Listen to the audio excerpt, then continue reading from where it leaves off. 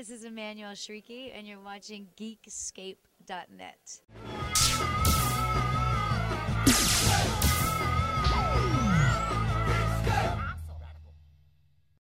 Okay, ready? What are you doing? Turning it off? No, I'm going to play Angry Birds. HD? Yeah. Are you really going to play Angry Birds during the episode? The whole game? I don't see that. Like, do you know how meta that would be if you played Angry Birds, considering you're our Angry Bird? Yeah. The funny thing at Comic-Con, and we'll start the episode here in 2 seconds, but you know this shit's gonna pre-roll like a motherfucker. We started calling Walton Angry Birds because whenever off camera he gets angry, he literally turns red. And Shane O'Hare got you that Angry Birds hat, and I was like, Shane, I don't know, man. Like, I don't know if he's gonna take the joke.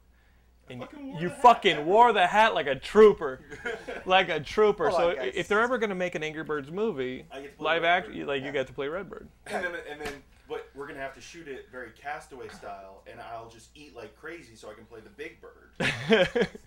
And then what's the opposite of that? The tiny one, because they're the two sides of that red bird. Yeah. Oh, of the red. Matt Kelly's gonna play the pig.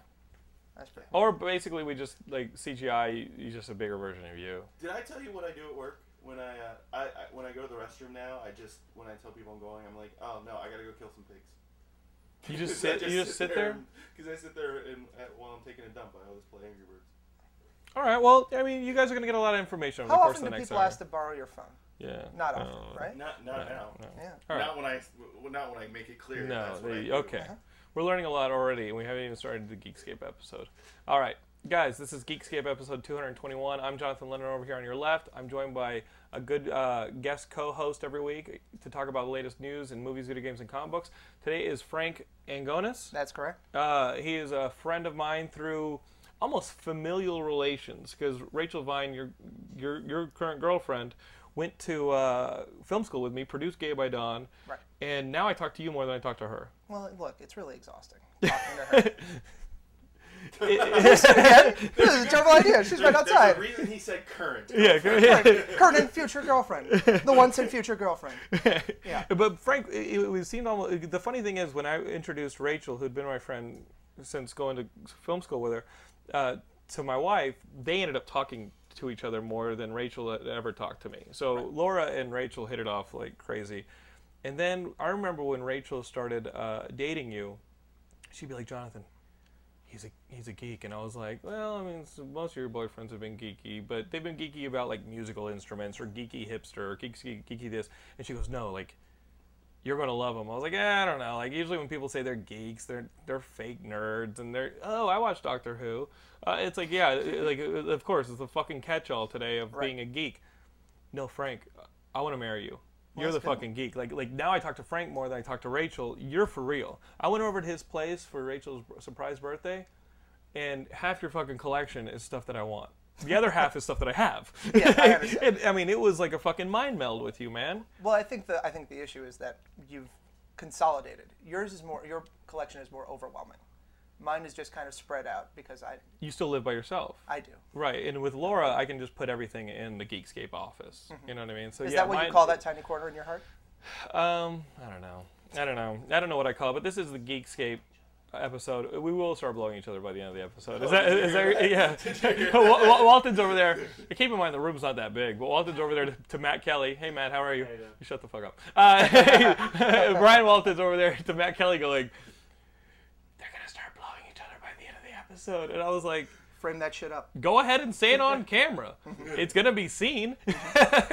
So Frank, it's not the first time they had. Yeah, clearly. I mean, come on. We're more in love with each other than And Laura and Rachel are in the other room talking. Talking about dogs. Come over and direct. Yeah, Axel Braun should come over and shoot this. All right, let's get to the geek news. Okay, the big news, the big movie release was Rise of the Apes. Fox's revamp after Rise of the Planet of the Apes. And this was like Fox's new kind of revamp because the Tim Burton one didn't quite work a couple years ago. And this one I was not expecting too much out of because it was kind of the first week of August is kind of where you put like a G.I. Joe Rise of the Cobra.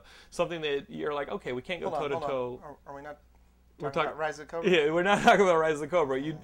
That's really funny that you put a Rise movie here after Rise of the Cobra. But the funny thing is, it kind of seems where a studio that doesn't have faith that it can go up against a Marvel superhero movie or a Transformers would put something in like August, the beginning of August, to still kind of be a blockbuster, but it's sort of starting to slow down. And you don't expect a whole lot out of these movies that come out in August. Do you agree? Well, like Predators or something like that. But you always get Predators one. was July, actually. Predators was put out in July. Predators Yeah. is alive, the very last. You always get one though. You always get one good. Every time I Like see the Sixth August Sense. releases. Yeah. Like Sixth Sense. Every August I watch Sixth Sense. Well, I The remember Sixth it, Sense so- was released in August, roughly Yeah. this time, and it played forever. But Yeah. it couldn't have gone up against like the blockbuster franchises. Right. And Rise of the Apes, I wasn't that excited about it because it did feel kind of like, okay, they're gonna put it there because it's a little bit safe to put it there. It's out of the big skirmish of the summer blockbusters, and I went to see the movie. It's awesome. Yeah. The movie's really damn good. I think Edgar Wright described it as Curious George meets a prophet. Yeah, I mean, it looks phenomenal. But I can tell, look, I understand Fox put a lot of clout behind X-Men First Class, rightfully so. I mean, that's July and May seem to be the superhero skirmish months. And then, even Captain America felt a little late this year. Right. But you have a movie featuring monkeys starring the guy who starred in Peter Jackson's King Kong. And it's a reboot of a 30-year-old franchise that tries to completely distance itself from the franchise. But here's the thing about the Planet of the Apes movies. My parents got really excited about the Rise of the Planet of the Apes just by putting that name on it. And I think originally it was called Caesar. Right. They just named it Caesar, and then they called it like Rise of the Apes, and then they had to put the Rise of the Planet of the Apes. I mean, I think that the idea of making a really sound, it's almost like Splice, I feel like, from all the trailers that I've seen. It's like really talking about I enjoyed it genetic more than manipulation. Splice. Oh, did you? But you're right. The movie, especially coming off the heels of something like Cowboys and Aliens, which almost overcrowded itself with trying to make everything really meaningful and have every character have a meaningful story arc, and the movie was almost burdened by its overcomplications. When the storyline was so simple in Cowboys and Aliens, it felt like much to do about nothing. They tried to make more mysteries out of nothing. Rise of the Planet of the Apes, what that does really well is it's a really simple story, and you still get those contemplations on, should we be gene splice? Should we be doing this? Should we be trying to cure Alzheimer's and animal testing? You even get metaphors when things like hoses come out and they're trying, the police are trying to battle these apes, and you're like, okay, you start to get civil rights metaphors and equality metaphors, especially now that these apes are starting to get intelligent to the point where they're not pets. And Caesar and Andy Serkis and all the conversations that you see online about Andy Serkis making an amazing performance are legitimate. You really emote for these apes, and you kind of want them to kick some ass by the end of it because they're not pets and they're not test subjects anymore. They've now elevated themselves intellectually to the point where they're almost equals. And it's a really awesome movie, but it's told simply. It doesn't try to overcomplicate things. It just sets up the dominoes as plainly as possible and then pushes them. Well, is it true that I had heard that there's only 3 big action sequences? I haven't seen the movie. Is it true that there's only 3 big action sequences in the thing, and it's mostly like it seems like it's mostly like a developmental drama? It's almost like Flowers for Algernon. It sounds a little bit like a remake of Conquest of the Planet of the Apes. Yeah, The fourth in the series. It's a good. I mean, guys, go see the movie. It's a simply done, really well done movie. Cool. And by the time you walk out of there, you realize the movie's only like an hour and a half, but you've gone through so many things emotionally, so many little set pieces, that you end up feeling like you got your money's worth, even though, I mean, it feels like you're watching the movie for over the course of 2 hours or more because you've gone through so much. And even though, it probably does only have about 3 action set pieces. But I'm not saying that as a negative. So much of certainly. it I'm is talking watching about, the growth of this character. Right. Which It is seems awesome. It seems just like a really high budget character piece. It's great. Yeah. It's really what you want at the end of summer. You don't want all the. Do you really want all those explosions after you live through 3 months of explosions? No, but I am looking forward to Fright Night. So. Fright Night's an and that's entirely next different week. thing. Next week is Fright Night. Next week. I think next week is Fright Night. Yeah. Or in 2. I think next week is 30 minutes or less. Yeah. So which I'm excited about too. We're back to explosions then. We're back to explosions.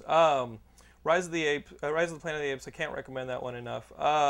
What have you seen this summer, Frank, that has blown you away? What is the movie you said this exemplifies summer 2011? Summer 2011? Yeah. Well, you know what? I may be in the majority. I really liked Thor. I really thought Thor was a really nice. It's breezy. You know what I mean? Did you just say I may be in the majority here. I said the minority, didn't He's I? in the I thought you said the yeah. majority. So I'm in the moral majority, certainly. But no. I'm sorry. Yeah, no, I may be in the minority. But look, I may be speaking for the masses. Right. But no, I thought Thor had like a nice breeziness to that. Even I've seen Captain America twice now, and it had an ease to it. It was a character that I wanted to hang out with. Cap or Thor? Thor. Thor, yeah. Well, I'll follow Cap, but I'll hang Right. out with Thor. Right. You marry Cap. Where does this go? Where does it go? Finish that I don't know, joke. the question is where Mjolnir goes. Are you about to do a Mary fuck kill? Yeah, he was. He was, but he's wondering where Mjolnir goes, and that could be the deciding I have factor. three theories. When you're banging Thor, Yeah. Thor definitely bangs back. So If it may you not be safe. worthy. Yeah, if you're worthy. So you'd marry Cap, Yeah. you'd bang Thor, and then kill X-Men First Captain Class America? or Green Lantern. No, hold on. Whoa, Okay. Are we Do your- doing do solely F. Mary- Avengers? Are we going to Avengers? Let's go. Did I say Iron Man? Yeah, you know what? Let's go Iron go Man. Avengers. Let's go Avengers. Okay, F. Marry Kill. Oh, Based on their movie franchise. Look, no matter what, you marry Captain America. Right. You fuck Thor. Uh-huh. And you kill Iron Man. Because you know what? Iron Man doesn't care about you. Right. Iron Man doesn't care about your feelings and needs. And he's Right. not going to be an attentive lover in the sack. And Thor- you got Rhodey right there to step up. Look, all I know is that Thor had an entire movie dedicated to him becoming a more sensitive human being.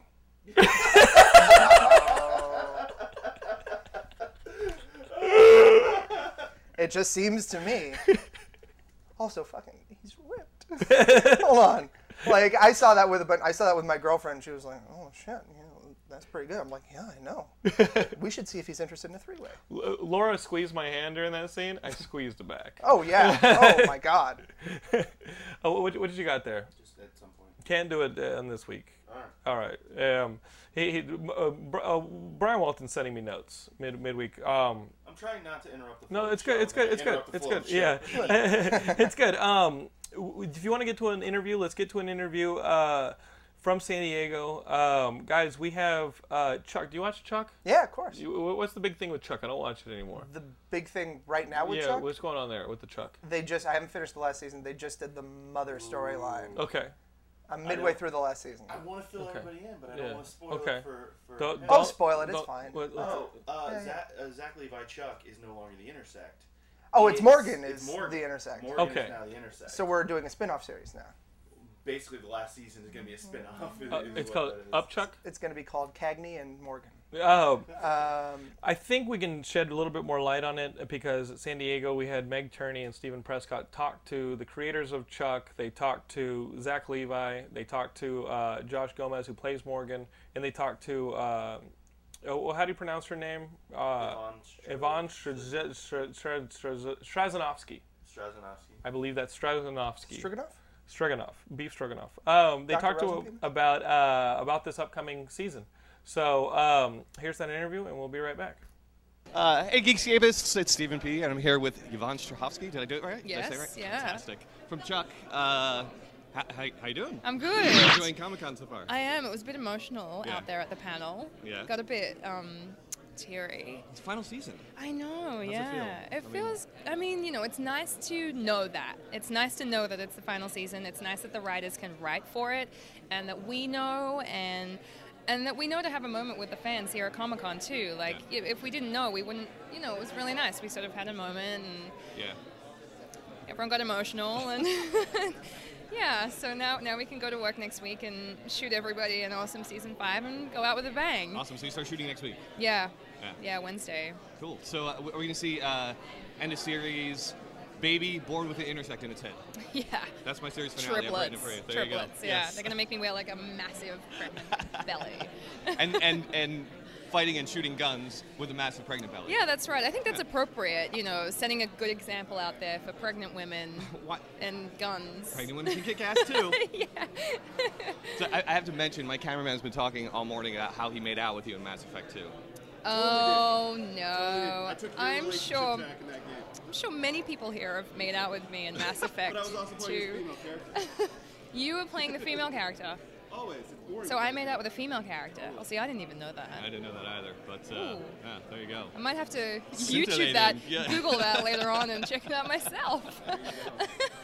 Awesome. Well, thank you so much, Yvonne. So nice to meet you, and congratulations on everything with Chuck and Thank you. going into the final season. See, we bonded. We made a relationship. You did. It's fantastic. Yeah. Okay. Cheers. All right, I'm here with Chuck's Adam. Adam, sorry, what's your last name? Baldwin. I didn't like want to the mess it piano. up. I'm so sorry. Baldwin, like the piano. You want to start that's very again? classy. Ready? Start again. Hi, I'm here with Chuck's Adam Baldwin, like the piano. It's so Right. nice to see you. You a piano player?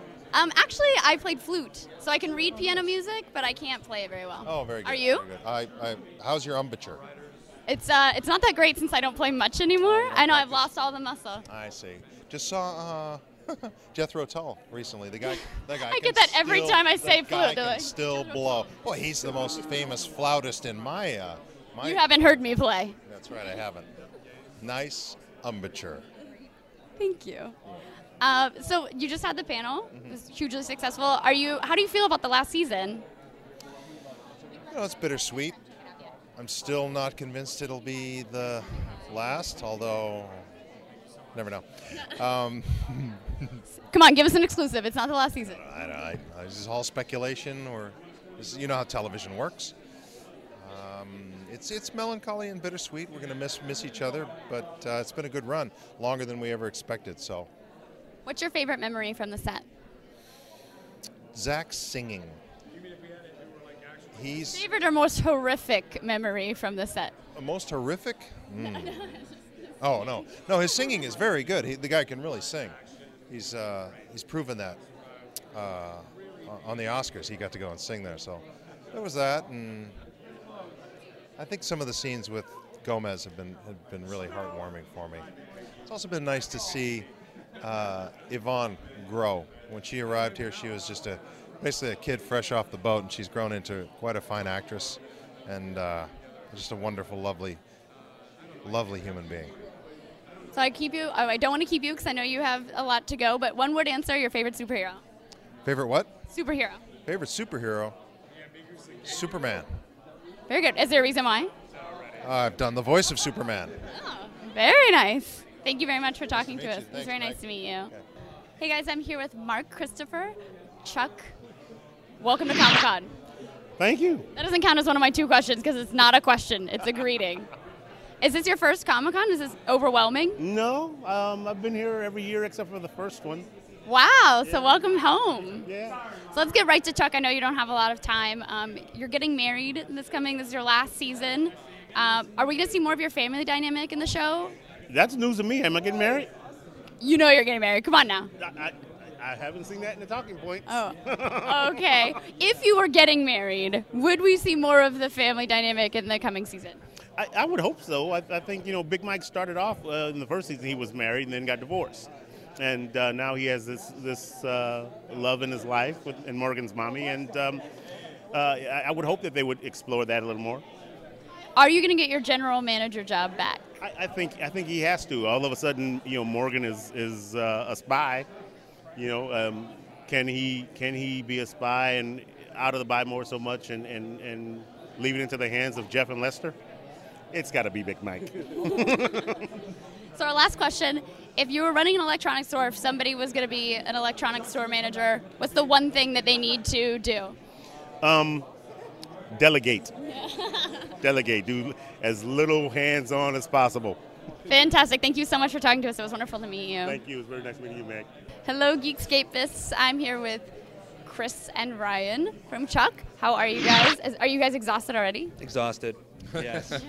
I know, this is what I live for. So, as soon as the cameras start rolling, I turn it up a notch. I'm exactly. Yeah, when the cameras stop rolling. It is a Captain Awesome, man. So you're in your final season. I know I just heard you say you're really excited to tell the story you want to tell. How daunting of a task is it to go in and figure out how you're going to wrap everything up? It's daunting but fun. This has been a show that's always been a lot. It's been so much fun to break and to figure out and to explore these characters. So for us, it's there's a challenge to it, but it's a dream. It's a dream to tell this story, and so we the writers have so much fun, and we're just excited to see what the actors do with it. I do think the finale, what's the final moment of the show, that is an interesting, daunting thing because you really are putting your your final, period or exclamation point on the show. And I think that's something that we do think about quite a bit. Can we expect you to go full on Sopranos and just cut out in the middle? So we could go Sopranos, we could go Snow Globe, we could go Newhart. I mean, it's like there's a lot of. Oh, Newhart! It brings back my childhood. How did Newhart end? I'm trying to remember. Newhart's the best ending ever. Which is that the Newhart show had Bob Newhart wake up from a dream. That's right. And it was in his original Bob Newhart show. That's one of the greatest things ever. That was great. So we'll reflect on Bob Newhart for a second. Let's just drink it in. And there's so many characters that you could actually have wake up that you've had guest star on our show from a dream, and Chuck was all a dream. Who has been your favorite guest star so far? Oh, it's so hard to have a favorite guest star. We had Linda Hamilton, was great last year. I mean, I think that Timothy Dalton was just very, very fun character. I mean, like, as people, they've all been amazing, but as that character evolved and came back down, I mean, it was just a really fun, and most recent in memory too. I think, absolutely. I think that we've had so many great guest stars on our show. It's hard, but I do think that Volkov was a character who took over the season. Yeah. Like he actually I demand to be on screen, and we loved writing a villain. Because we'd never really done like a it's like a season-long villain, and that was really fun. That was really exciting. And Timothy was amazing. He acted out. He would show up in the writer's office, and he would perform. He would actually use I want to talk about the script, but he would show up and actually perform the part, which was a whole other level of commitment that they weren't used to doing with us as actors. I'm really happy if Ryan even reads the script. Well, hey man, I'll get around to him. It's all right. What are we about to do this scene? Hold on, give me that page. I got this. Am I not in the scene? Oh, get that away from me. No. Quick question: if you could be any superhero, who would it be? I don't know. Who would you be? Or your favorite superhero. You don't have to say who you'd want to be. You could also say your favorite superhero. We're just talking about Luke Skywalker. I mean, is he not a superhero? No, he's not a superhero, but that's the closest thing I could think of. His power is crying about who his father really is. Come on. Easy. I met Mark Hamill yesterday. He's probably going to be sad. He cried a lot in that movie, we all have to admit. I loved it. My favorite superhero, I mean, I just go back to probably to Superman was the first one that really had the effect on me that I just remember like waking up, like passing out when I was a kid watching Superman, and then waking up in my dad's arms as he's like carrying me up to bed, and then going like, was that all a dream? Was that all Superman? Am I Superman? So you were drugged as a child. Is that what you're saying? A lot of Benadryl, what a NyQuil. Just shut up and go to sleep, kid. What about you? Favorite superhero or who you'd want to be? I don't know if I'd want to be a superhero. That's really stressful. It's like a lot. Save the world. Come on. Save the world. I don't know how you do it, man. I have a hard enough time writing a television show. For me, though, it's like I think that Superman is Christopher Reeve, Richard Donner. Yep. Superman was like an incredible thing, and definitely a touchdown for all of us. That's the superhero. Fantastic. Thank you guys so much for talking to me, and congratulations. Oh, thank you so much. I heard your panel was a huge success, and I wish you guys all the success for your final season. Thank you. How are you? Are you feeling good this morning? I'm pretty. Yeah. As you can hear in my voice, I'm pretty spent already. But look, I knew I was going to come down to Comic-Con and I was going to give it my all and try and take from it everything I could. It's an incredible weekend. It's full of incredible people and. Just a lot of love, Absolutely. Love. So, yeah, it's been good. Josh just looks like he's caught on an awkward first date. So, great, no, keep going. Like you two are hitting it off, and Josh is just like, what's going on? I should probably get out of here, maybe. No, stay. It's not weird. Enjoy the foliage. I have. All right, so do you want to do an intro first since I just jumped right into that? Way to ruin everything. Oh, that's all usable. I don't know why we it is. We're going to pull it up. Hey, Geekscape, this time here with Zachary Levi and Josh Gomez on our awkward first date. Hey, Zach. Hi, Meg. How are you? Josh. So anyway, so Comic-Con for you guys is huge. I mean, you have such a huge following here. You just had your panel that was incredibly successful. What are you looking forward to seeing? Josh, you don't get to answer. This is our day. It's like so many of my days. It really is. It's amazing. Just a girl talking to the waiter. Yeah. You're like, did I get? What's good on the menu? Yeah, Josh, shut up. No, I don't know. I just like at Comic-Con every year, it's always something crazy goes down. Something just surprising, and I like seeing the surprises. And I totally forgot to bring my Stormtrooper helmet with me, so I can't go walk the floor. I know every year we talked about it and we didn't do it. We're lazy. But no, I just, all this stuff, just seeing the fans, it's great. Wow, you, Josh. Oh, wow. I'm going to let you answer. Oh, my God. Yeah, I just saw your eyes, and now I'm going to let you answer. Oh, look at that, huh? That's my... It's the magic. Sure. Yeah, totally. Yeah. Again, like my dates, I bring a cameraman with me. It's just like... Maybe that's why they don't talk to you. Right. No, honestly... Exactly. I love seeing the fans, love seeing the costumes. I just love seeing speed. I just love being down here. I love San Diego, and it's just great. Thor's hammer's on the ground there. I want to. Mjolnir. Yeah. Mjolnir, the name of his hammer. Oh right, yeah, right. Yeah. So this is your final season of Chuck. Is it bittersweet, exciting? How do you feel about it? Yeah, all the above. No, seriously, it's a mixed bag of emotions. When you're coming to the end of something. I mean, this is my family. All these guys are my family. I spend more time with them than I do my own real biological family and friends. So it's really, really weird. That's one of the weirdest things about Hollywood in general. You do a project, you spend intense hours together for a long period of time, 5 years. It's longer than college. I went to college for 5 days, so I don't even really apply. And then all of a sudden, one day, it's like, all right, well, that was that. And some you stay in touch with. Josh won't be. He's not going to call you. No.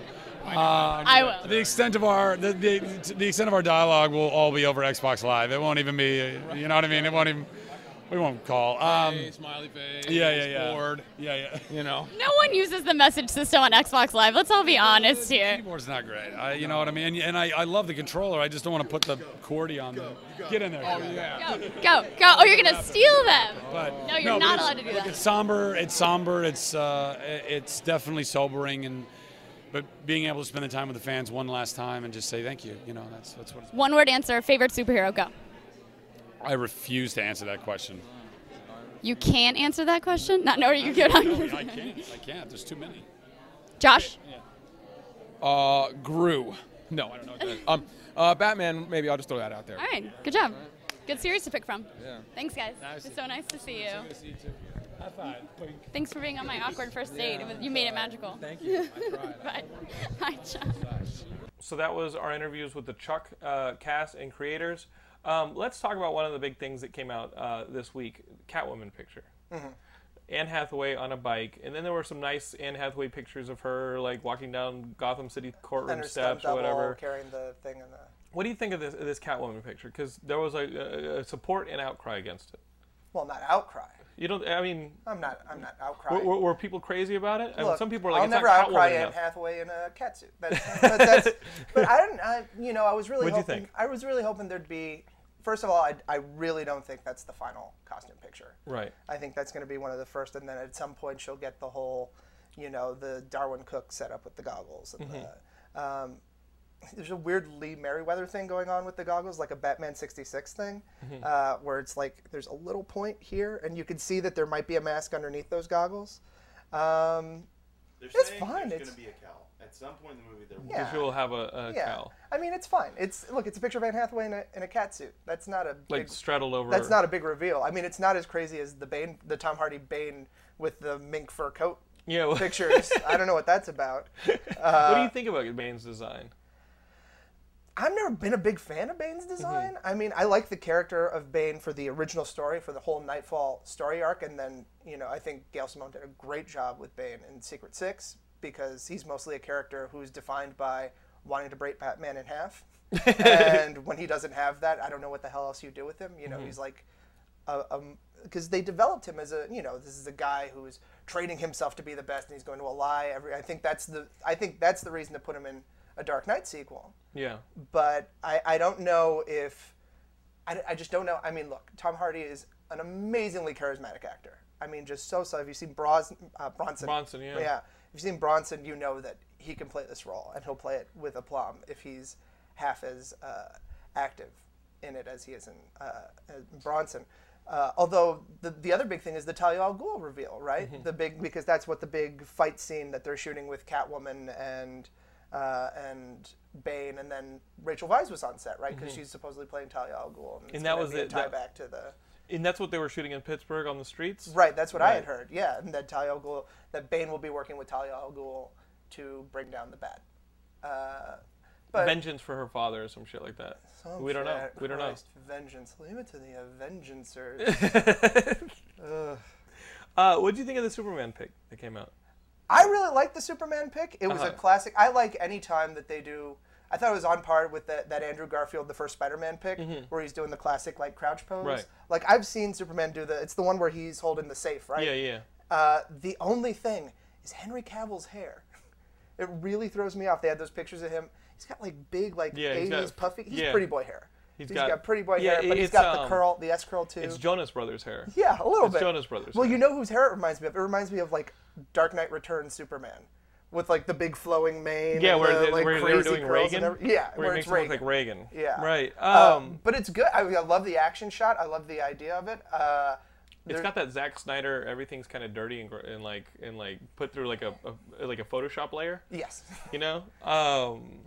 Although he looks buff enough. Yeah. Oh, certainly. But they're keeping a secret from us. Well, I thought it was a really weird choice to have him so small in the picture. Yeah. You know, he doesn't look super big in the. I mean, Christopher Reeves never looked super huge, but you know, also I'm a little depressed because Henry Cavill is the first Superman that's been older than or younger than me. You know, you always want like Batman is still older than me, right? But I think Ryan Reynolds. I think Green Lantern is younger than me now. Yeah. And Superman's younger than me, and that's so. Who are you gonna end up playing? If that's a race you're who running, am I if that's a race you're running in your own mind, then who do you want to play? I'm Oberon from the JLI. In short, I'm Mr. Miracle's handler. One day I'll be Max Lord. One hopes. The Superman picture. The one thing I was thinking of is they strategically put in shadow his undies. Yeah. What do you think? New 52, you think? Yeah. What do you think? Part of the New 52 where he's only wearing pants? I'm starting to think that the New 52, I think that redesign might be to match up with the movie next year. Yeah. Superman, the whole thing? Well, who knows? But Superman, is he no longer wearing red undies? Because think about it. Why would they want, if they're redoing the whole comic book universe and they already had the costume done when they decided to do this relaunch, why wouldn't they? Well, but the thing is that the New 52 Superman is like all battle armor, like Kryptonian battle armor. If you look really close at the Cavill picture, it's like a weird reptilian thing, like scales. Suit. Yeah, exactly. Or like exactly like the Spider-Man suit. But it seems the Spider-Man suit seems more designed. That seems like I think they're going for like a Kryptonian weave. Well, did you? You know, it's like from a Renaissance fair. Yeah, 50% rayon, 50% Kryptonian. Did you notice the shield though matches up with the shield from the New 52? The shield is a bit. The S is a bit bigger in the shield, and it's not the traditional S shield. It looks like Jim Lee's New 52. So I'm. But there was no collar, right? I didn't see it. Yeah. No, because that would chafe. We also got Lawrence Fishburne confirmed as Perry White. What do you think of that casting? Because it seemed like on Monday we had Marvel reveal that they were in Ultimate Spider-Man. They're going to make Spider-Man Blacktino. And DC didn't waste any time in being like, well, we got some interracial news too. We're taking Lawrence Fishburne, Perry White. That's actually how they interrupted too. Yeah. Whoa, major media outlets, don't be throwing yourselves behind Marvel's bandwagon. It's such a weird thing particularly for the Man of Steel casting, which got postponed. So I don't know why I know why we're still talking about it. Right. You know, it's like I understand the casting of Superman. I understand the casting of Lois Lane. To an extent, Jonathan Kent, you know. Yeah. Perry White, who the fuck cares? Right. And you know, it's a. Doesn't seem like that big. No, the hype of that is like we're cross casting, I guess. But it's not. I mean. No, we have a Black Nick Fury. Who cares? He's fine. You know. Although let me tell you, this is my new hope, and this is probably not going to happen. I really hope that they reveal that Tommy Lee Jones in the Captain America movie is secretly Nick Fury, who has plastic surgery to look like. You know, is part of the. Sam Jackson is blackface Tommy Lee Jones. I'm sorry, wouldn't you watch that movie? I would totally watch it. Yeah. He goes, listen, we're gonna have to take your eye, but in doing so, we're gonna update. Yeah. Well, that character. I mean, that my favorite line in cinema this year has been when he kills the Hydra. Someone kills the Hydra, And he says, kill one of us and 2 more grow in his place. Yeah, and he yeah. shoots him in the face and says, find me 2 more. That's such a Nick Fury line. I don't know. I feel like the future will bear out my theory. I loved it when the Hydra agent ate his own tooth. That was so fucking sweet. He just goes, I was like, holy shit. Answer a question for me. Maybe you guys I think, I yeah. didn't. In Captain America, was Luke, Derek Luke, was he not playing young Nick Fury? No, it was Gabriel Jones, right? Yeah, Gabe. Yeah, from the Howling Commandos. Okay, Howling Commandos. I never Gabe. heard his name once at all in the film. We had that same If you know the Howling Commandos, you know he played Gabe, who I guess is part of like the French Foreign Legion or something like that, or whatever they had. Right. Well, but the one thing that we're trying to figure out, and this is because, this clearly wasn't the case, but we're trying to figure out who the Asian one is on the Howling Commandos, and we're like, wouldn't it be cool if that was Jimmy Woo from Agents of Atlas? And we like check the credits and like, no, not quite. That was my big complaint. I said it last week on the show. If Bucky and Cap are gonna fight themselves through train cars, and Gabe's just gonna be like, all right, you guys can do that. I'm just gonna run to the front and crash through the sky roof. Like, Bucky died because he was dumb. They could have just run the whole train and jumped in the sky roof like Gabe did. Gabe's like, why the fuck did you guys fight your way through cars? I thought we were just going to crash in and point guns at Armin and Zola. Gabe Jones, the sensible Howling Commando. Yeah, the only one who actually needed to get on that train, because he got the job done without Cap and Bucky. Cap and Bucky were only there for Bucky to get dropped off the train. Look, it'll be revealed in future Avengers sequels. That's my one qualm with the Cap movie was I wanted Bucky on that last plane. I wanted Bucky. Yeah, that would have been great Skull if he had thing. been. Speaking of sequels and ideas, Green Lantern 2. DC says, F the box office, F the haters. We're gonna go forward with the Green Lantern 2 movie. Know that I'm not one of those haters. Well, first of all, I find it ironic that we're talking about a superhero whose main power is light, and we're trying to make him darker and edgier. Yeah, I do not agree with this decision. Yeah, it doesn't. Well, it's. So what's the solution? Because you were not here nor there on the Green Lantern movie. Right. What's the solution? I think the solution is to stop worrying about creating a Marvel-style joint universe the way that they were trying to with Amanda Waller and and Hector Hammond, and I really think Green Lantern has become so in the current books has become so mired in continuity and so mired in the War of Light and 17 different. I mean, if you try to explain to someone what Green Lantern is about now, your nose will start bleeding. Yeah, it's like, well, there's these 7 cores and they each have different, they represent the different parts of the emotional spectrum, and it's. I think they just need to do a really simple, streamlined. Either make it all space cop. Which they see, that was another thing in the article. They said we're going to do less in space, more on Earth. Yeah, or we're going to find a better balance. But Eric Diaz, that's what that means. One of our writers, wrote a suggestion. He wrote an article suggesting how to improve the Green Lantern movie, and really go all space or go something. Keep it on Earth. It's like, no, that's what Batman's for. Yeah. And then if you want the alien perspective of Earth, that's what Superman's for. Throw it in space, have a Green Lantern, ring slinging space corps. It worked for Star Wars. It worked for a little movie. Have you seen the Star Wars? Have you seen Star Wars I'm not before? familiar. Yeah, it worked for a movie all like space? that. Yeah, all in space. Not only that, but when they land on Earth at the end. not only that, a galaxy far, far away. Wait, and a long time ago. Hold on. That's when that shit happened. Well, let me ask you, what do you think the best of the established Green Lantern storylines? What do you think would make a good movie? I'll tell you right now, I enjoyed the first Green Lantern movie. It was that entire. I've said it before. Gary Frank and Jeff Johns when they did that Secret Origin, and it was that 6-issue miniseries. They put Sinestro in it. They put Hector Hammond in it. I loved it, and that was the movie I got. The little friend who is kind of like the funny guy. Yeah.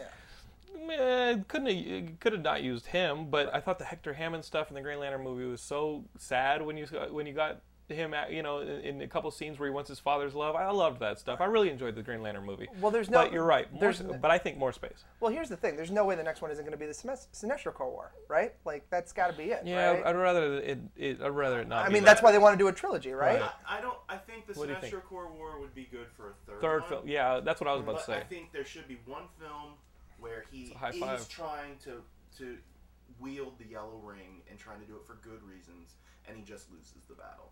I would like to see that. Or a second movie where like going along with what Walton said, a second movie where he's trying to save Sinestro, or he's trying to do. They're both like the Emerald Twilight. Yeah, they're both trying to. They're both trying to do their own thing in the world. and at the end of it, Sinestro destroys the city. Look, I have one simple recommendation: Jensen Ackles as Guy Gardner. Yeah, I would Guy Gardner. I would buy into that. You love that Jensen? You love that show? You watch? I try really hard. I watch the episodes that Ben Edlund writes. Right. I watch the episodes that Ben Acker and Ben Blacker write. Right. When someone tells me this is a really good episode of Supernatural, I'll watch it. But I couldn't get into the whole. Too many buff guys. Too many hot guys. There's never too many buff guys. I thought we talked about. Yeah. No, but I think he's great. I legitimately think he's great. Jensen Ackles. Jensen Ackles. Really I don't know why he's not more of a. And you liked him in the My Bloody Valentine 3D. I liked everything. Awesome. I liked everything about My Bloody Valentine 3D. You looking forward to this Shark Island, Shark Week, Shark Night? Yeah. Shark Night. Even though everything in the trailer is during the day. No, I'm looking forward to that. Who's doing that movie? Bait. It's I haven't seen it. No. It was just announced. Matt Kelly, purveyor of all that shit. Have you heard of this Bait? For Piranha 3 Double D. Yeah. No. It's purveyor of all that shit is your new name. It's what's his face who did American Psycho. Oh, really? And it's called Bait. What is it? It's called Bait. It's a movie about poor people throwing rich people to sharks. Oh shit! you were going to bait to bait is what you're gonna do. You're gonna bait to that Bait movie. That sounds awesome. I have a rumor that we put up on the Geekscape.net website, and I've heard it elsewhere. They're gonna they have a good script for a Doctor Strange movie, and post Avengers are gonna start widening the universe. We all assume. Doctor Strange seems like one that already has a script to it. How the fuck do you do a Doctor Strange movie? And again, keep in mind 2-3 years ago we would have been asking this about a Thor movie. What do you think are the best ways to put? What does a Doctor Strange movie need, and who do you think can deliver it? Question on the floor. No, the problem is the best Doctor Strange story that I know of, they could never do as an establishing is The Oath, the Brian K. Vaughan, Marcos Martin series. It was an origin story. It was so well done. But it wasn't an origin. It was no. You're right. But it's where he discovers the mansion. He first gets his mansion. There's still like a monster in the mansion. No. This is the one where Wong gets cancer, and he realizes that he can't solve Wong's cancer. And I have The Oath. He goes up. Yeah, and he goes up again. It's about the Hippocratic Oath, and he has to try to save Wong. And he's going. It's Doctor Strange versus Major Medical. It's like the pharmaceutical companies, but you could never do that as a Doctor Strange. And then there was that whole. There was the JMS series. That was like JMS's pitch for. I don't know. I mean, the problem with the thing about Doctor Strange, the bits of Doctor Strange that I like are so similar to Tony Stark. You know, the super arrogant surgeon who loses the use of his hands and has to figure it out. Right down to the mustache. You're right. Yeah, it's. It needs that mysticism though, which is counter to everything that's Tony Stark. Well, right? He needs to buy into that mysticism. Instead of going towards technology, he's the guy who goes towards mysticism. Who's the Sorcerer Supreme? Who would play a good Doctor Strange? Yeah. Keep in mind you can put yourself in the running, because you're upset about actors getting older than you. I'm always in the running. Yeah, who's in the running? Yeah. Me. Okay. Primarily. So who's going to play your Doctor Strange? You need someone who's rail thin. I mean, that's the issue. He's got to be frail. He's got to be, and maybe does some ninja stuff. I don't know. And who directs it? Directing it in terms of mysticism, I mean, mysticism. Look, I'll say Joss Whedon on anything, but that's not an answer. That's a fucking that's a given. That's no, an I easy mean, one for can you geeks. think of a mysticism movie of the past, like or a magic-based movie that was really like? Well, if this guy what's his name? Darren Aronofsky's not going to stick to movies. I can't even throw his name in the ring because if he's going to abandon us on a Wolverine, I can't be saying that because a Doctor Strange movie has to kind of look like that. Has to look like whatchamacallit, that movie that he did, The Fountain. Like a Doctor Strange movie has to have this crazy shit in it. Like you have to go in there and make sure you have to be thinking around. But it's got to be the notion of. Like, I don't know if you read Mark Waid's Doctor Strange. He did it was like last year. He did like a little 4-off where he's training. It was after he was no longer Sorcerer Supreme and he was training a new Sorcerer Supreme. I think that's a good way to do it, because as is evident, I mean, it's back and forth, right? It's the same thing with the Green Lantern movie. You want it all in space versus some on Earth. I think the thing about Thor that was successful was the grounding elements in conjunction with the big Asgardian, whatever. I think you just want to see him fighting crazy magic demons on Earth, and make it really. It should be like Dormammu comes to Earth. Yeah, or you want, but you want it to have like a sort of grit. You want it to have a more realistic feel than going going to the dark dimension and fighting, you know, mindless. Yeah, throw a name in there. Yeah. The only good part of Transformers was Patrick Dempsey. And wait, let me write that down. Submit it. I know, yeah, he did Grey's Anatomy. I don't know if he'd want to play a surgeon per se, but like, I honestly think he has what it takes to play that cockiness at first, get taken down a peg or two, like Meatballs, and then have to fight his way back. That's not bad, actually. Yeah, Patrick Dempsey, it stinks that the Wachowski brothers already did sort of a balance between reality and strange reality. In Speed Racer. Well, in Matrix. Oh, okay. I'm not familiar. I like Speed Racer. I love Speed Racer. You don't fucking front Speed Racer is one of the that's the best midnight movie I've ever been to. Speed Racer is the best Mario Kart adaptation I've ever seen. I fucking love Speed Racer. Who's the guy from Lost that was in Speed Racer? He wouldn't be a bad Dr. Oh, Matthew Fox wouldn't be bad. Matthew Fox would be really good. Yeah. Yeah. Playing That's a pretty surgeon good. who's disgraced and goes to an island. Wait. Oh. Yeah, no, you're right. Yeah, like that matters. Doctor Strange. As opposed to, you know. Wait, was Doctor Lost Strange. just an adaptation of Doctor Strange? Doctor Strange grows a beard and tries to throw himself into an LA reservoir. Like, let's not have that. All right, we're talking about a little bit of TV. Let me go to another interview. We actually had who handled this Thundercats? That was Molly. That was Molly and Ben. Molly and Ben talked to the who are the creators behind The creators behind the new Thundercats, and Molly got to talk to Emmanuel Chiriki. Oh. I'm saying that wrong. Cricky. However you say her name. It's pronounced Hernandez. Jones? The hot girl from Snow Day. Okay. Yeah. They got to talk to Thundercat, the people behind Thundercats. Let's go to that, and then we'll come back and get Frank's thoughts on the new Thundercat series. Emmanuel Shrieky, who plays Chitara on Thundercats. Hi. Hello. So, were you a fan of the original series? I just wasn't familiar with the original series. Not that I wasn't a fan. I'd heard of it. I never watched it. Okay. So what kind of research did you do to create the Chitara character? You know, I was saying this to somebody else down the line. It's really difficult when you're doing, when you're redoing something that's already been done. You know, you definitely don't want to imitate. So it's useless for me to watch previous episodes of how someone else might have played Chitara. So sort of myself and the cast and the director, Andrea Romano, we kind of just like figure it out and we do it. And that's how we do. Okay. And you're, of course, well known for your role on Entourage. How does it feel to do voice acting versus live action where you're able to interact more with your co-stars? I love doing voice work. It's so fun. Yeah, it's actually very liberating. It's another way to be creative, and it's so completely not about what you look like, which is incredibly liberating. You know, listen, I've never, ever in live action gotten to play a character as fierce as Chitara. So I'm thrilled to be doing it in an animation. So you say your Chitara is fierce. What else can you tell us about your iteration of Chitara? I mean, she's, you know, she's great. She's what she was. It's not that different. The show itself isn't that different from what it was, I'm told by the experts.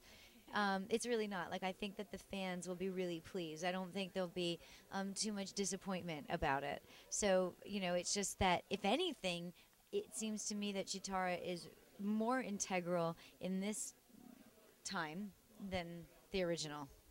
Okay. Do you feel like Chitara is a strong female role model for young girls that will be watching the show? Definitely. I mean, she basically makes it seem like there is no difference between being a boy and a girl. She's as fast, as strong, as smart. It's like she's right there with them. Okay, awesome. And I have one last question. How fast do you think Chitara runs? Speed of light. Spalding, producer of Thundercats. So, what? Okay, is this more of a reboot or a reimagining? It's a reimagining. It's not necessarily a reboot. We're keeping a lot of the elements from the original show in this. We're just rearranging, you know, playing with that, and yeah. So it's not a total reboot. So. How do you feel fans of the original series will react to this? Do you think they'll be able to watch it, or is it more for the next generation? Hopefully it's for both, you know.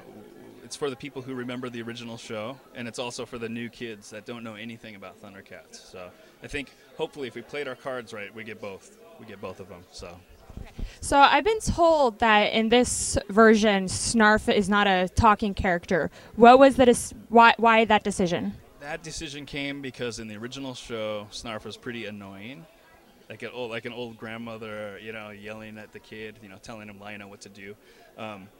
So we took that into consideration, and Snarf will talk, but in just animal sounds, like cat-like alien cat sounds, and much like Chewbacca or R2-D2, Lionel will understand what Snarf is saying. So.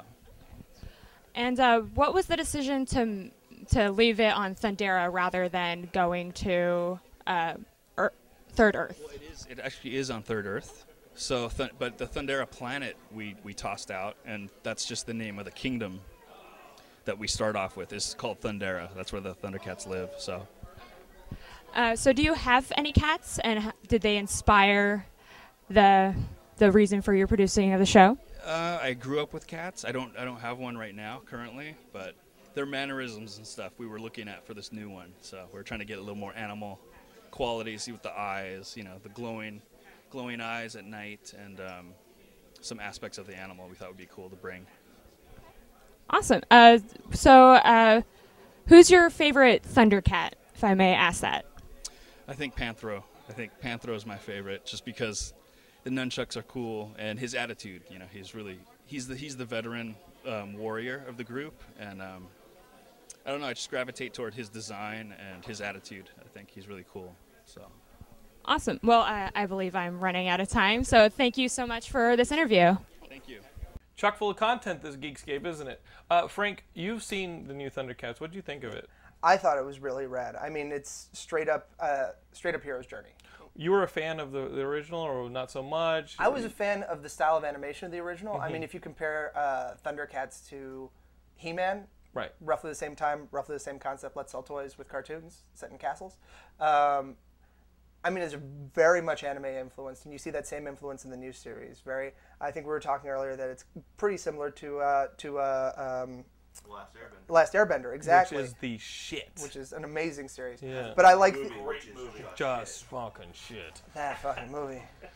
You know, it's a good idea. Let's put 22 half hours into an hour-and-a-half movie. Yeah, it's not well, guys, right of characters. That's not even the problem with that Airbender movie. I'm so glad that I came on Geekscape to argue movies that I saw a year and a half ago. No. This is relevant. This is Geekscape. Recency. This is Geekscape, because we got this Legend of Korra coming on, and that fucking trailer made me crazy. It's I love amazing. it. It's fantastic. But this Thundercats, would I enjoy it simply because I like the Last Airbender, or what elements are new? Well, I mean, it's more of a sword and sorcery element as opposed to the spiritual, the Buddhism. I do like that.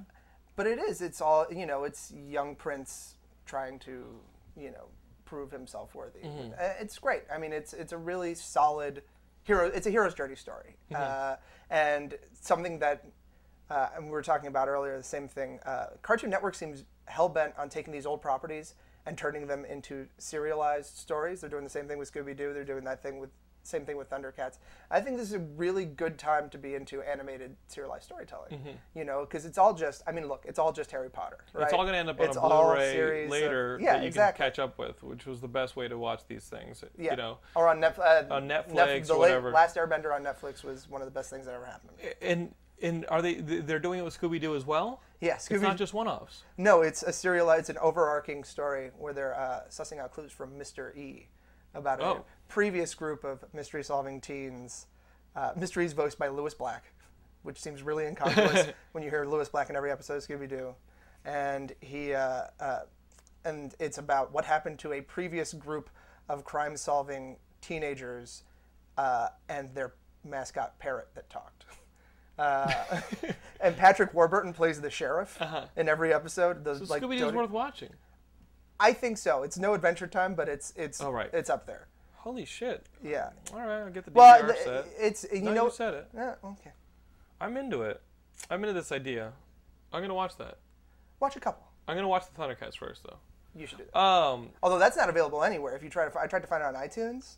You have to have it TiVoed. They don't have it Really? on iTunes. They don't have it on Hulu. They don't have it They don't anywhere. even have it on their own website. On the website, they have the classic trailer. episodes on WB.com. Yeah, but not the new stuff. So WB.com is a good place to bone up on the old episodes, but the new episodes you got to DVR. I've or been you're looking dead. left and right. Yeah. Oh shit! All right. I caught it on a repeat, but I gotta catch it.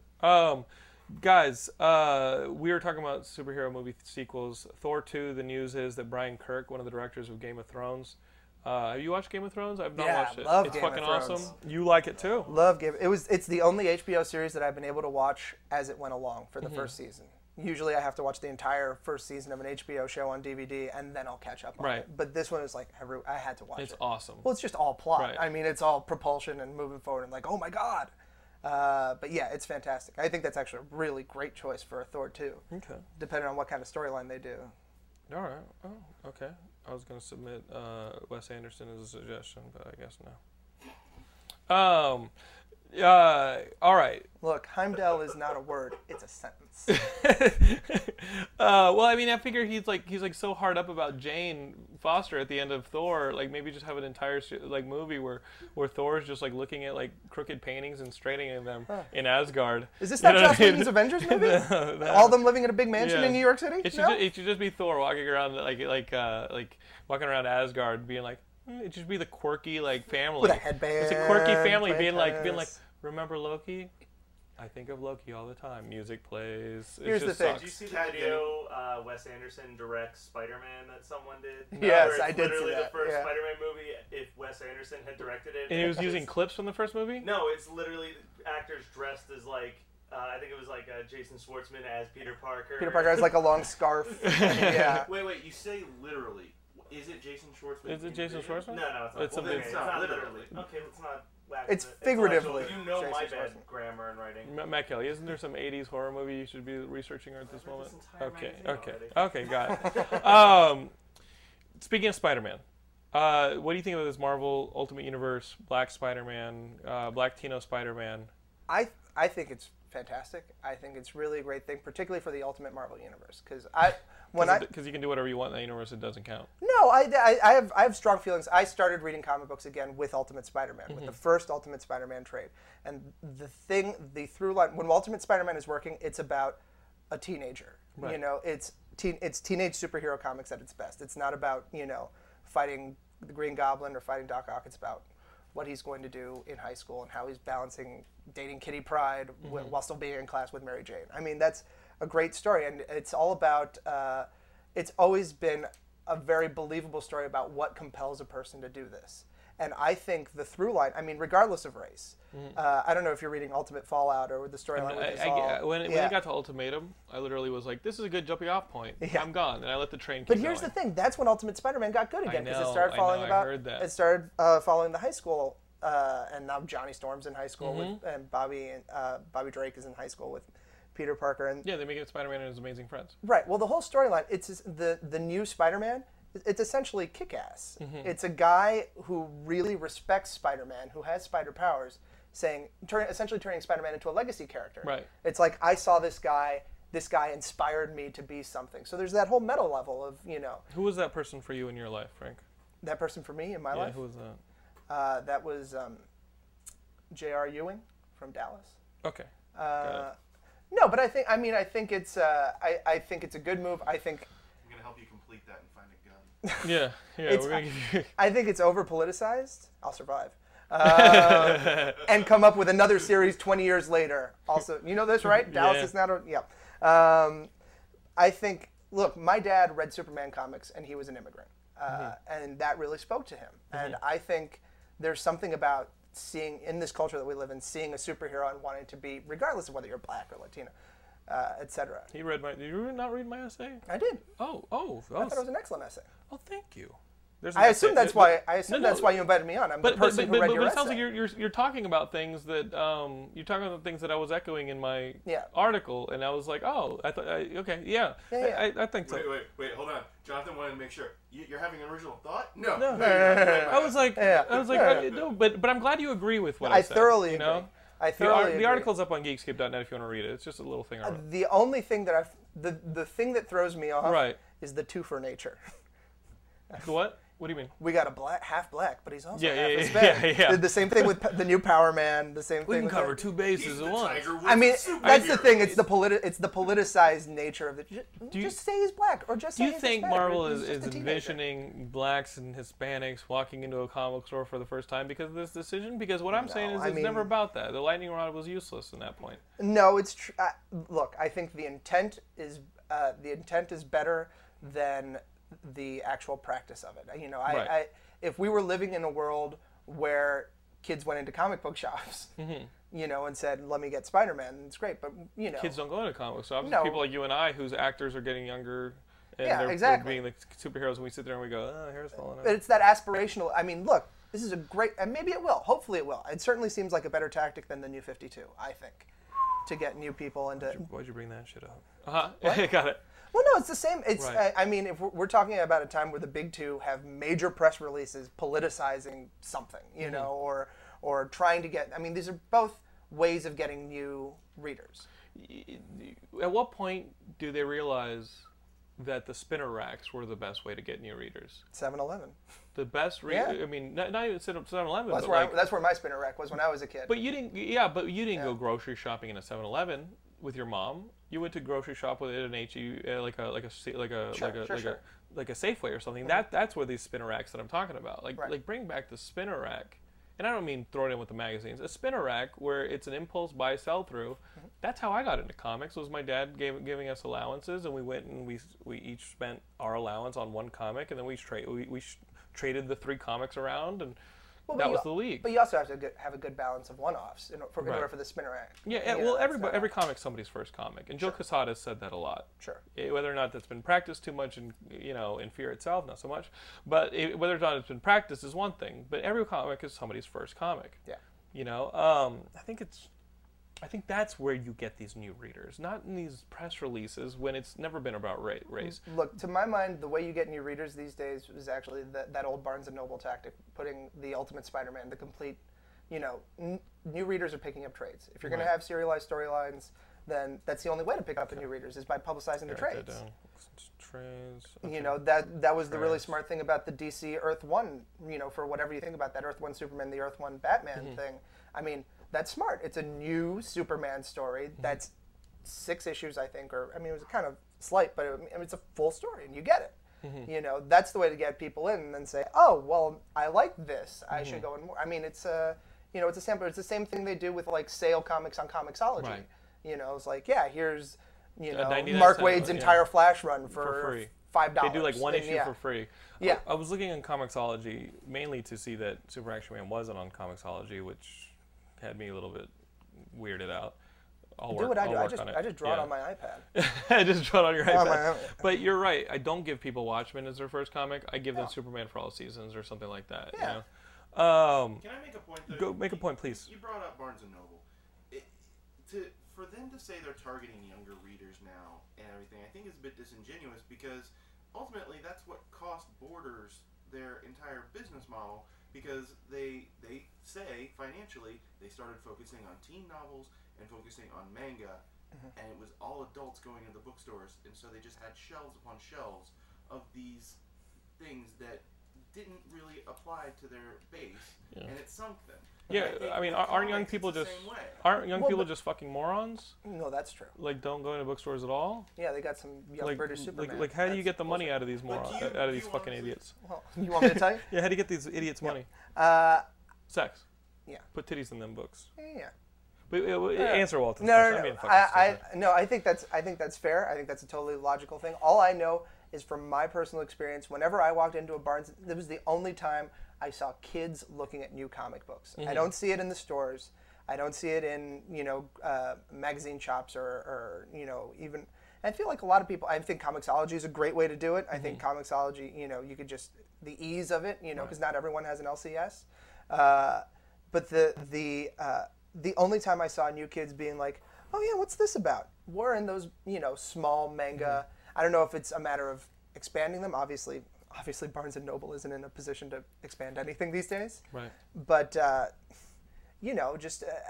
it's the age-old debate of the accessibility of a local comic book shop. Well, isn't there something to be said about the serialization of comic books ultimately being what made it an older person's game, because the one-shots were easier. A single story is much easier for a kid to read, get into, and it's also an easier sell to your parents. Like you're saying, like the first one can be free. I think that's fair. And certainly I think limited series are great for that too. You know, like you get a lot of these, you know, done in 3 trades kids books. But I think the thing is, comics really have to learn a lot from television these days, because if you look at quote unquote serialized television, you have a standalone issue, with a beginning, middle, and end that also feeds into a larger season-long arc. I think that's good. They tried to do that with Buffy season 8. Whether it succeeded or failed, you know, that's a different matter. But I think there's a very simple way. I mean, the Thor Mighty Avenger book was a great example of this. Every issue was a kid-friendly, self-contained story, but it also fed into a larger narrative. Granted, that book was canceled after 14 issues. But I think if line-wide you can get something like that, you know, because the other thing is kids are craving sophistication. Kids want to seem like they're more adult, and so they see this serialized thing as I mean, but we never had our books dumbed down. Like we were reading, like I was reading the Byrne X-Men, and it wasn't dumbed down to me. It was like pregnant with some fucking heavy shit. Hold on, we went through like the Vietnam of the 90s. Of 90s comic books. It's like, I guess Spiral's back? Well, not that. I mean, like late, like when we were transitioning, when the X-Men were all supposedly killed in Dallas, reading that and being like, holy shit, Frank Miller's Wolverine. Or like, holy shit. Like seeing that first image, like that stuff wasn't dumbed down to us. The violence wasn't dumbed down to us. But trust me, that miniseries of Wolverine Goes to Japan was one of my intros to the X-Men. But that's exactly it. It was perfect. But that's exactly it. It's a miniseries. Yeah. You know, it's a limited, it's a self-contained story that I know if I can find this issue and 4 other issues, as opposed to if I need to find 989 issues of Action Comics. You know, I understand the logic behind it. If they legalize marijuana, would you agree with them packaging weed with comics in order to sell them? As long as they're self-contained packages. Okay, and you actually take the comic and you roll it and smoke it at the end. As long as I don't have well, yeah, obviously. Hold on, you guys don't? The weed's not serialized? Okay. No, that trip doesn't. Because I'm thinking like that first one free could work. The first one free, It gets them hooked on. Okay, that's what I'm thinking. Parents have a lot to do with it too. What are your parents? Your parents sent you out to here to die. When I worked at a comic book shop, more often than not, when this guy worked little for a living. More often than not, when I'd see a little kid come into the store, he would touch a comic, and the mom or the dad or the mom who was there to buy their comics would go, "Don't touch that." And it's like, what is that message sending that kid who actually wants to start reading when the parent is screaming at them because they're worried about them ripping a $3 book and having to pay? You don't have to listen to him. He's just projecting his own parents' hatred for him. I understand. It's a hatred I share. It was a fictitious story what he just introduced. I get it. He said, my parents used to fucking hit me when I touched comics. And now I'm illiterate. That's just gonna make and now I just touch myself. Yeah. That's just gonna make the kid go, ooh, I can't. No, but I do think the parents, parents walking into a local comic book shop as often as that happens. I mean, I think it's a lot about, you know, what parents knew were good for them. I mean, certainly, all our parents were around with comics, you know. So if, you know, think about Archie books, right? Like a parent knows an Archie book is good and safe to buy. That you still buy at grocery stores, at the checkouts. Yep, that's right. You know that is good, wholesome. You don't have to worry about anything. They need to put in like that Spider-Man there. What do you think about, let's talk about number ones real quick, that Punisher number 1 and Daredevil number 1. I really liked Daredevil's done by Mark Waid. That's the one I read. Love Daredevil That was pretty awesome. Yeah. How's Greg Rucka's Punisher?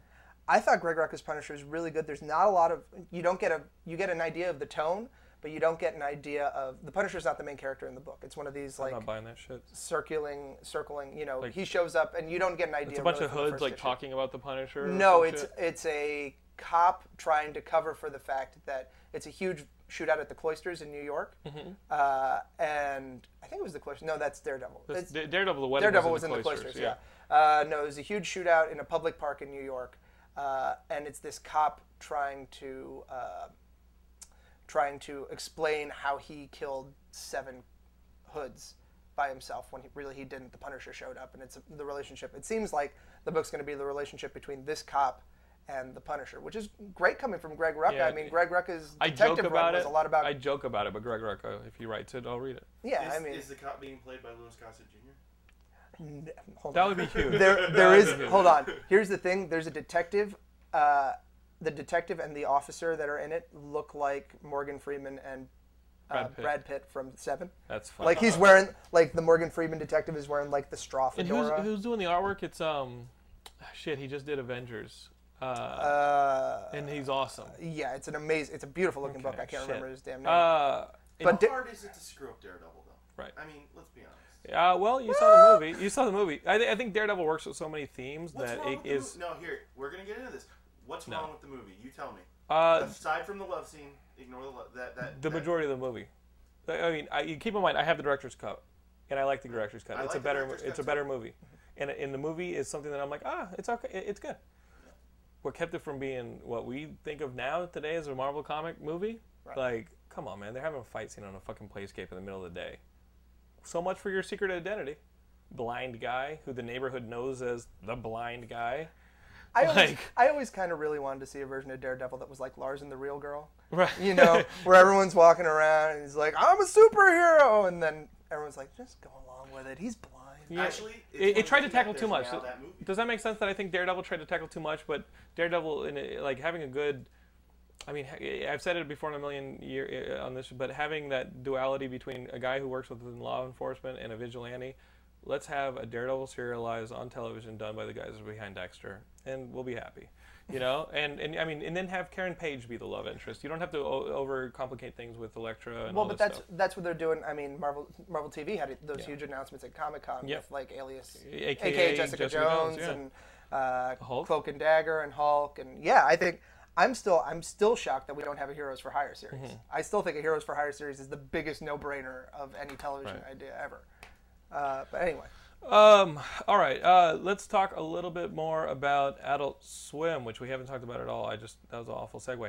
Adult Swim has new shows coming out. They've got a new season of Children's Hospital. They've also got this funny fucking show called NTSF SD SUV, which I'm in. Shear's show. Get out of here now. Because no, they shot a scene at Comic-Con. Okay, and you're in it. Oh yeah, I was in the panel, and they were like, yeah, it's like Martin Starr comes out and Paul Shear's like shooting. It's like they took their entire panel time. They had like 20 minutes of panel time to just shoot a scene where they're taking the premise of the episode. I think is they're taking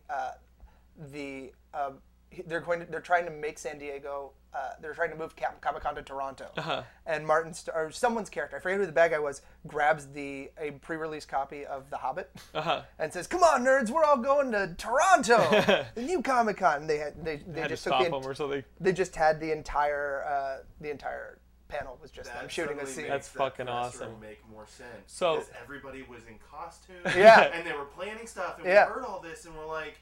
Oh, they're going to do a big production. Cool. I did not know they were shooting a scene. So we have the interviews that Meg Turney did with the folks behind Adult Swim, promoting NTSF as the SUV and the upcoming season of Children's Hospital, and we'll be right back after you watch those interviews. Hello, I'm here with Martin Starr for NTSF SD SUV. There's a lot of colons in there. You just throw as many in there. You just throw them all at the end. It's not proper punctuation. I hear that people have gotten a lot of bull for it. Really? Can you take something like that title seriously enough to get upset about colons? Maybe. Just a knowing nod. And some people just don't like Coens. I like the Coens. You know, like, are you going to air some dirty laundry? No, I have no dirty laundry. That was a mishap. It was a Freudian slip, and now we know all about how you feel about the Coens. Put subtext under my words. I'm just telling the truth. Okay. You're just upset I got it out of you. That's what she said. Wait a second. Why would you be upset? She got it out of you. I don't know. Not that upset. No. So let's get back to your show. How did you get involved with NTSF, blah, blah, blah, : I've known Paul for a while, and he just threw the idea out that he was working on. And you said genius, : So yeah, absolutely. Sounds like fun. Do you watch crime dramas? Yeah, no. Not a lot of them, no. I've seen a couple here or there. You know, what's the rape show? NCIS. They're all rape shows. I don't know if you've watched any of them. Said the word rape. Is that you're going to tell me about the Coens and then get me to say rape and then just go on your merry way? See you guys later. All right. Great, thanks. Comic on. I made that joke this morning. No. I totally did. I'm a total loser. Wait, are you by proxy calling me a total No, loser I having didn't- made that no, joke? I meant, like, Martin, you can I leave. stole- okay. No. How many times can I get Martin to walk out of my interviews? This is I stole your joke. That's why. No. It was a fabulous joke. Great minds think alike. Oh, right. Okay. Fantastic. So, what was your favorite bit so far from the show? What? Have you done anything on the show that was really exciting, or We haven't started filming yet. you haven't filmed anything yet? No. Oh wow! Just the fantastic billboard. Yep. Have you seen it? We filmed the billboard. You filmed it. Yeah, it's moving. I don't know if you've seen it. Oh. What? No, it's not. I'm lying. Okay. That's not cool. Princess Leia doesn't lie. You got me to say rape. I'm clearly not the Princess Leia you thought I was. And you have a butt cheek hanging out. I don't remember her.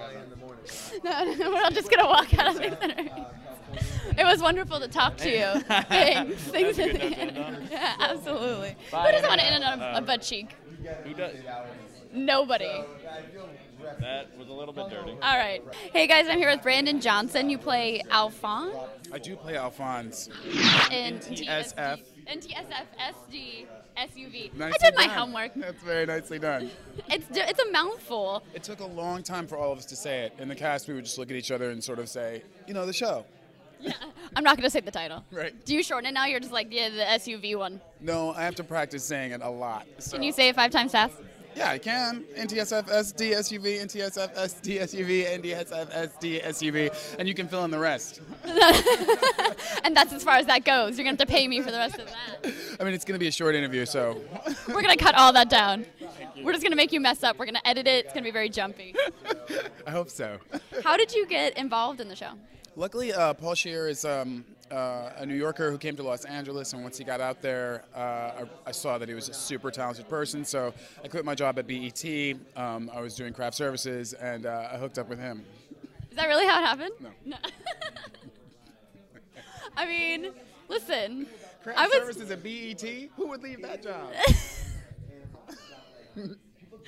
Amazing. Of course they do. What are you saying?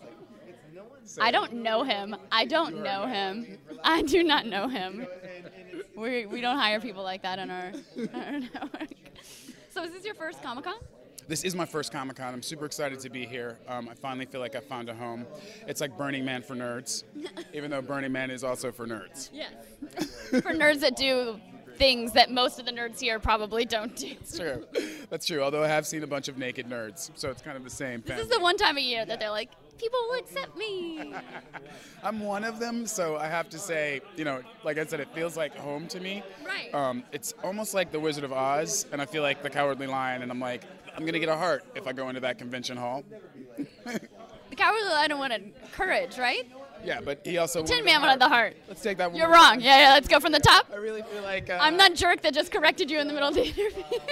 You don't mess with Wizard of Oz. I happen to be an expert. Something tells me you know more about Wizard of Oz than me. But I really do feel like the Tin Man who is going to go into the convention hall and then get a heart.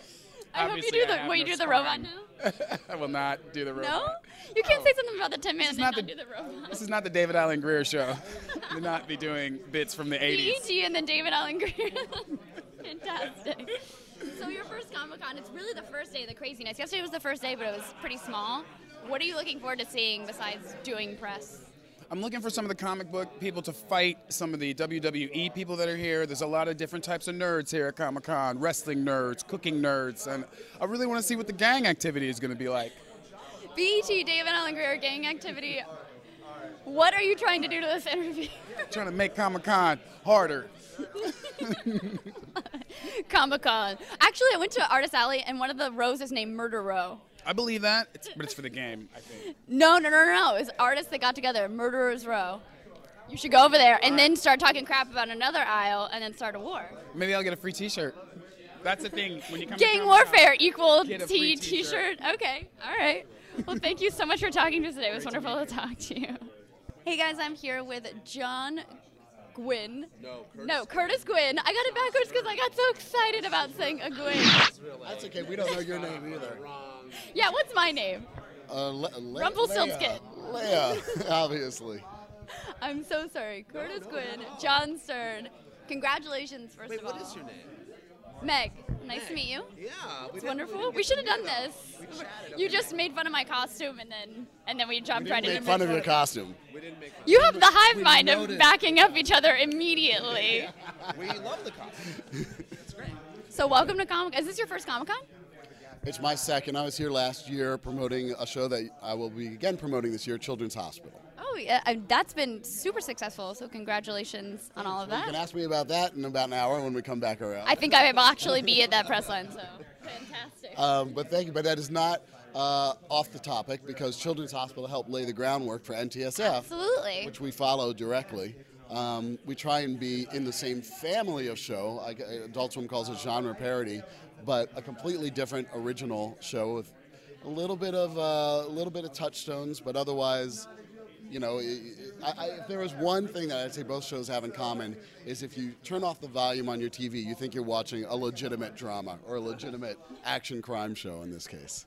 So were you guys fans of crime dramas before you started writing the show? I think I am. Well, but I Curtis don't is know a if fan of all entertainment. He's a student Yes. of all entertainment. I mean, I love those shows, and with a bit of irony. I mean, I don't think they're.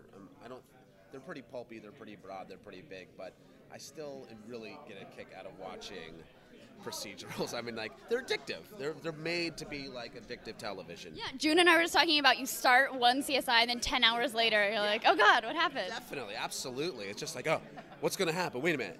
Wait, is that guy? So he's going to blow up the bridge? Oh my God! I thought he was the guy's brother. You start getting the formula though, because then they introduce the person that you think it is. You're like, can't be him. It's too early. I still got 20 minutes left. This cannot be the killer. Yep. It's perfect. It's perfect television. So you're still trying to hit all those beats in NTSF. Try to, but we only have 11 minutes. Right. But We gotta you're move right. pretty fast. It is accelerated. There is always the unexpected, expected twist. I would say you're right. I wasn't always a fan of this specific genre, but I watched a lot of television growing up, and for years I've been trying to justify it to my parents as why that was useful. This is really your daddy issues just fleshing out. And finally, it's paid off. And actually, you don't realize it. Everyone who watches TV, this stuff, you ingrain this stuff. You, on some level, not only learn to predict what you're about to see after the commercial break and every step in a TV show, but you're fulfilled by it. It's satisfying. It's reassuring to see things happen the way you want them to. And in a sense, I guess that's kind of what we're...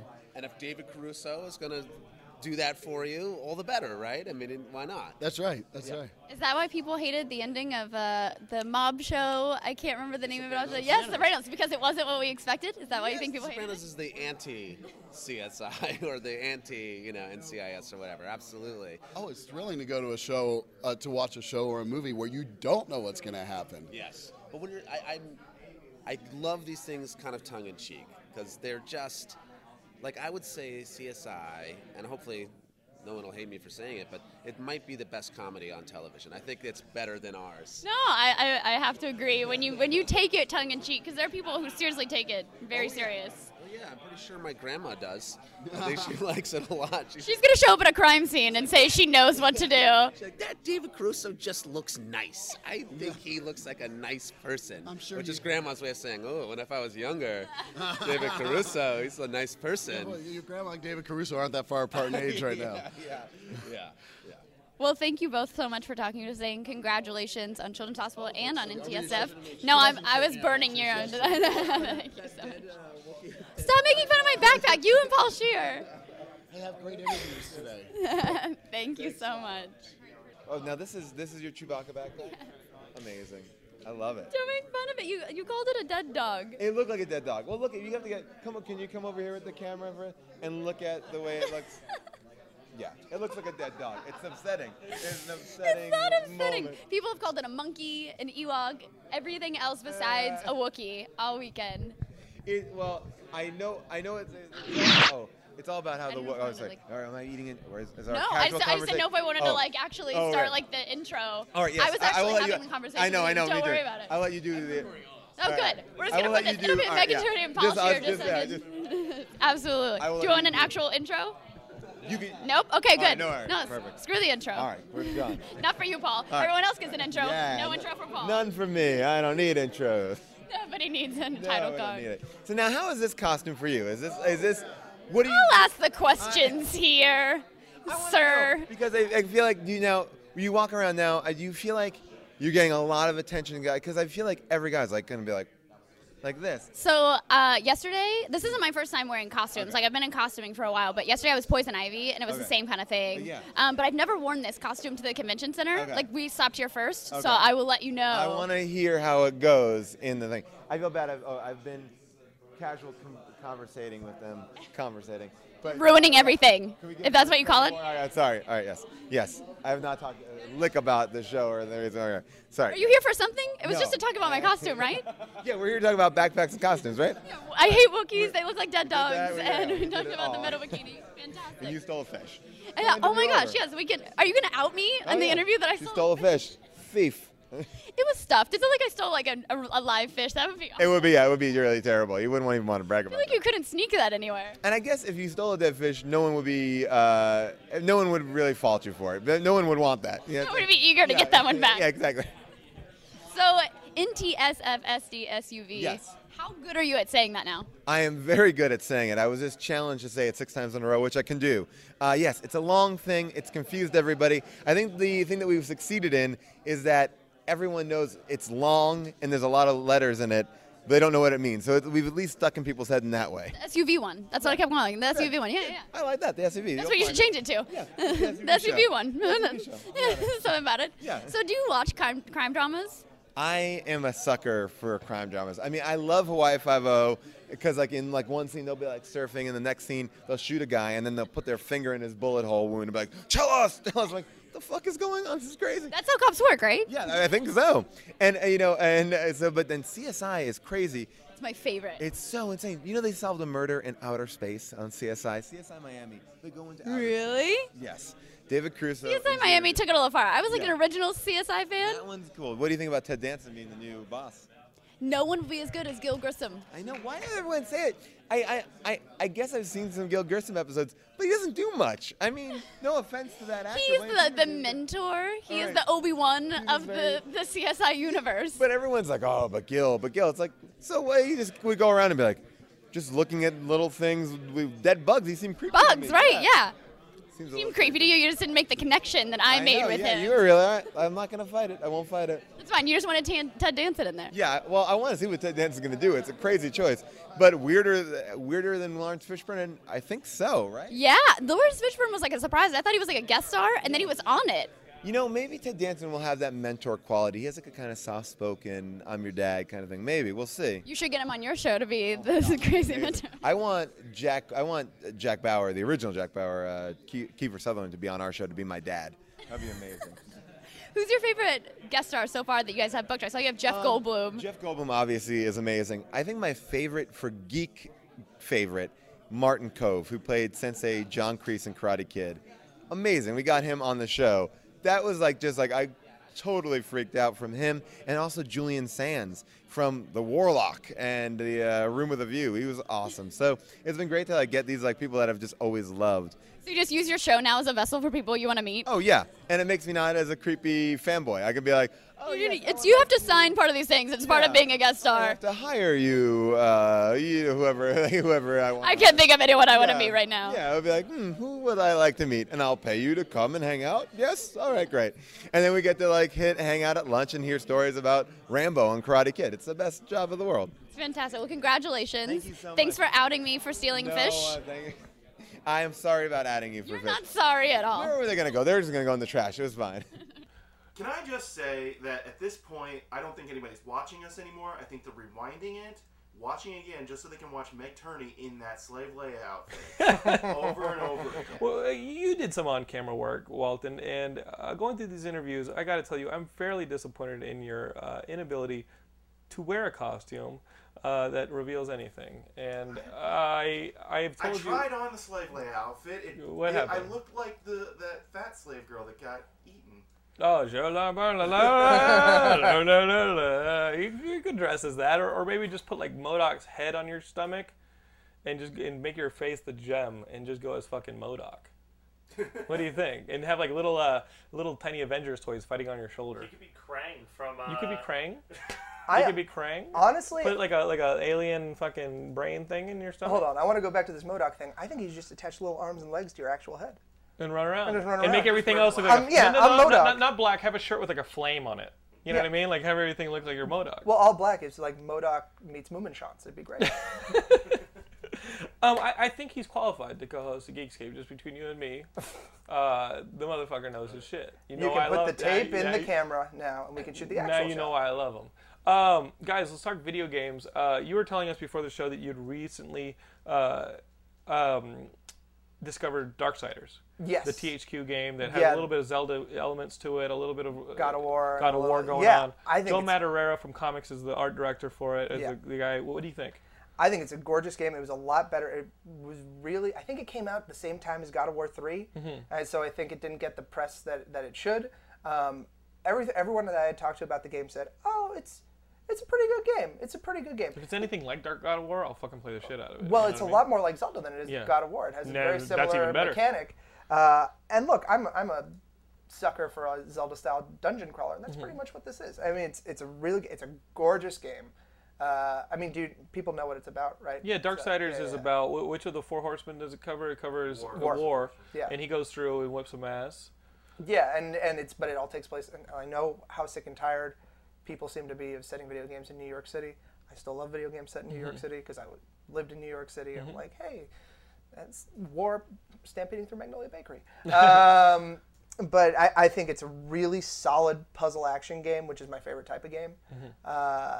And yeah, I mean, definitely the design is the highlight. Do you have a 3DS with the Ocarina? Are you street passing like a fucker? I am not street passing. Okay, that's bullshit. I know, I'm a terrible person. With this price drop, are you thinking about considering a 3DS? I am considering. Here's the thing, though. No, buy it at Best Buy. The price drops. They'll price match it. Oh, yeah? Afterwards. They'll price match it. They have a 30-day price match guarantee, so if you buy it now for $250, they'll refund you $80, and you'll still get your 20 free games.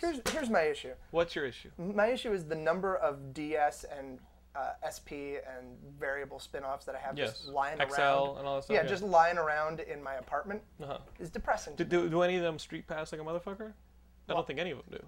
That's just no, there's no street pass on those. I've been doing this wrong. I'm street passing like a gangster. And with the price drop, I expect all you fuckers to be street passing. How many street passes did you get at Comic-Con? Like 100. You got like a bunch, right? Because everyone was walking around. But we got to talk about Darksiders again because at Comic-Con, one more interview, folks, I got to talk to Joe Madureira about Darksiders 2, where he talks about now death being the main character of Darksiders 2. That's awesome. They leave Earth, and the shit that Walton and I saw in this presentation is mind-bogglingly awesome. There's loot, there's RPG elements to it, and there's still puzzles and awesome stuff. So here's me talking to Joe Madureira about Darksiders 2. What's up, guys? I'm here with Joe Madureira, creative director on the new Darksiders 2 game, and you are also the creative director on the first one, right? Yes, sir.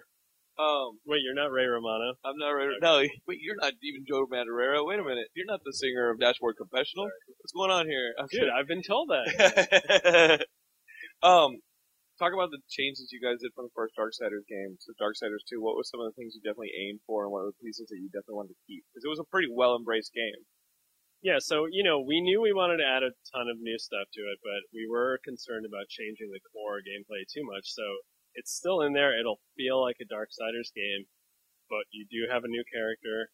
He's a lot more agile and aggressive than War. He has a much stronger personality, so even just like the feel of the character is different, but on top of that we added customizable skill trees that really changed the combat a lot. We have loot drops on the enemies now, so it's more like an RPG. You'll have treasure, money, and items falling constantly during battle. And when you equip the armor, it'll affect your stats and your abilities, and also visually change the character, which is different from the first one. New weapons, more weapon types. Really, it's like the core Darksiders game with a ton of new stuff added on top of it. Not really changing it, but just adding to it. And that seems like character-centric changes. What about the world? I mean, does it still take place on Earth, or is it like the new So it's an all-new place. War's journey in the first game took place on Earth, and this kind of gives you a peek behind the scenes of what was going on with his brother, Death, in the underworld. for the 100 years that War was trapped after he was punished for, wiping out mankind, Death was on his own journey, and this kind of like clues you in, and you'll actually, it's fun because you'll get to see how it ties into events in the first game. You'll see a lot of the same characters, Samael, Uriel, characters like that sort of return, and you'll kind of get a different view on kind of what they were up to.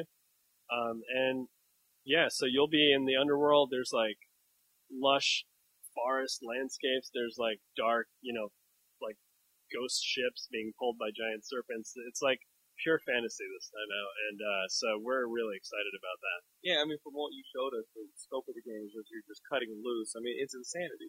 How do you come up with all this stuff? I mean, that's probably a question you get asked a million times, right? Yeah, we just, we like to push it. We have an awesome concept team, and they just like literally just churn out hundreds and hundreds or thousands of drawings that like either get people excited or they don't. And It's like, like, yes, a ship being pulled by serpents. That is cooler than like a little village, in the middle of the woods. So we just like, do the most over-the-top concept we can think of, figure out how long it'll actually take to make it. Sometimes it's not reasonable, and, usually it is, and then we just go for that. We, as a studio, we definitely like to, like, wow people, and if they sit through a presentation and they're not, like, oohing and ahhing, we feel kind of like we failed, So then the next time we put even crazier stuff in there. So it's kind of how we do things. We're at Comic-Con, so how did you coming up through comics as an artist kind of give you how did that prepare you for working as a concept artist, something interactive like a video game? I don't think it prepared me at all. Like it's a totally different job, but I do think I wouldn't have made the connections and like earned the respect of people that would like. No one would ever make me the creative director of a studio having just like applied for the job. So. Luckily, I did have like a certain history. People appreciated my stuff, and I guess it brought value to the studio and to the game. And so I really feel fortunate. I got really lucky, honestly. It's kind of a hard job to apply for. You need like years and years of experience and titles under your belt. And I just kind of was like, I've got a specific style and a following. Yeah, it's like here's our first game. Trust me, kind of thing. Right. And the game was really well received. I mean, it was almost like a sleeper. You know what I mean? Because people were like, okay, THQ is going to try this action game. We know THQ for like wrestling and kids games. In kids games, and then they come out with this game that's really well received. And not only that, you guys are trying to enhance it now. For the second one, when can we expect the game to come out?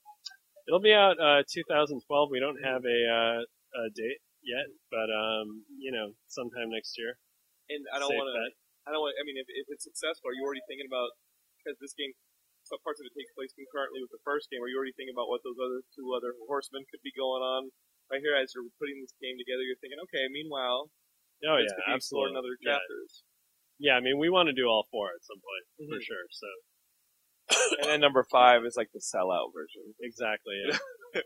Now you're just making Hopefully stuff we'll give that to another studio, and they'll be working on like a new IP, I don't know. And you're going back to work for Marvel. I mean, we made your name with the X-Men. You're working on Avenging Spider-Man? That's right. What's it like? Who are you working with as a writer? Are you writing them yourself, or? No, I'm working with Zeb Wells, who's awesome. An awesome writer. He's written Spider-Man. Yeah, his Spider-Man stuff is amazing. Awesome. And a lot of people don't know this, but he's written TV stuff like Robot Chicken, and he writes awesome comedy, and I think, I love when Spidey is like being a wisecracking, funny dude, and like, not every writer is good at that, there's nothing worse than when they try to be funny and they're not, but he's such a funny writer. I'm rolling half the time when I get the script and I'm like working on the pages. I'm just trying to like sell the jokes, because he really writes some great stuff, so. And you weren't able to scratch your comedy, with this Darksiders? Yeah, not so much on Darksiders. No, not so much. So okay. I get to do both of those things. Keep them separate, Awesome. We look forward to that one too. Cool. Thanks for joining us, Joe. Thank you.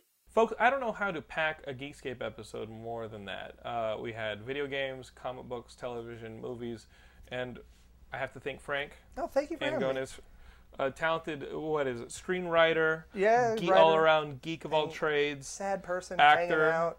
Are you doing the thespian thing? Because your email's like actor something, and I'm like, is he really a thespian? That's an old email. I don't know what you're about. I used to be in I looked you up on high Friendster. And Friendster? I'm fucking with you. Yeah, that's what I meant. And we got to have you back because it seems like you wore a Muppet shirt. Like this guy over here, Matt Kelly's got a boner for that. I'm both honored and privileged, not necessarily in that order. You enjoyed your time here Yeah, on it was great. Geekscape? Every week, guys, we have a Geekscape episode. If this is your first Geekscape episode, welcome. They're all packed like this. Amazing conversation, good friends hanging around here. Look at that. Thumb Shark came by for a visit. But that's only half the Geekscape experience. We do this stuff 365 days a year on the website at geekscape.net. We're also on Facebook, YouTube, Twitter. Search for Geekscape and you'll find us. You'll be part of that whole discussion. I mean, go make some friends on the forums. Go submit some news stories to Geekscape. Go read some of the features. Go listen to some of our other shows. Yeah. Brian Walton and Heidi Hilliker have a new show called Brave New Geek. Brave Nerd World. I listened to 3 minutes of it and it was very good. No, I'm kidding. Brave Nerd World is a new one. It's fantastic. Don't worry about it. Hey, Brave Nerd World. You know what? If you're watching this, go listen to that next. Okay. It's a good companion piece. I don't know if it is or not, but it probably is. It is. It is. Brave Nerd World. Go check that out. Also, the Geekscape shop. We've got those Sam shirts for sale now. So the Super Action Man shirts from Comic-Con. You have one. They fit beautifully. Yeah. Go pick them up at the Geekscape web store. And we'll see you guys next week. Bye. You just spasm blast. They thank you for it. Excuse me, audience. You got something on your face.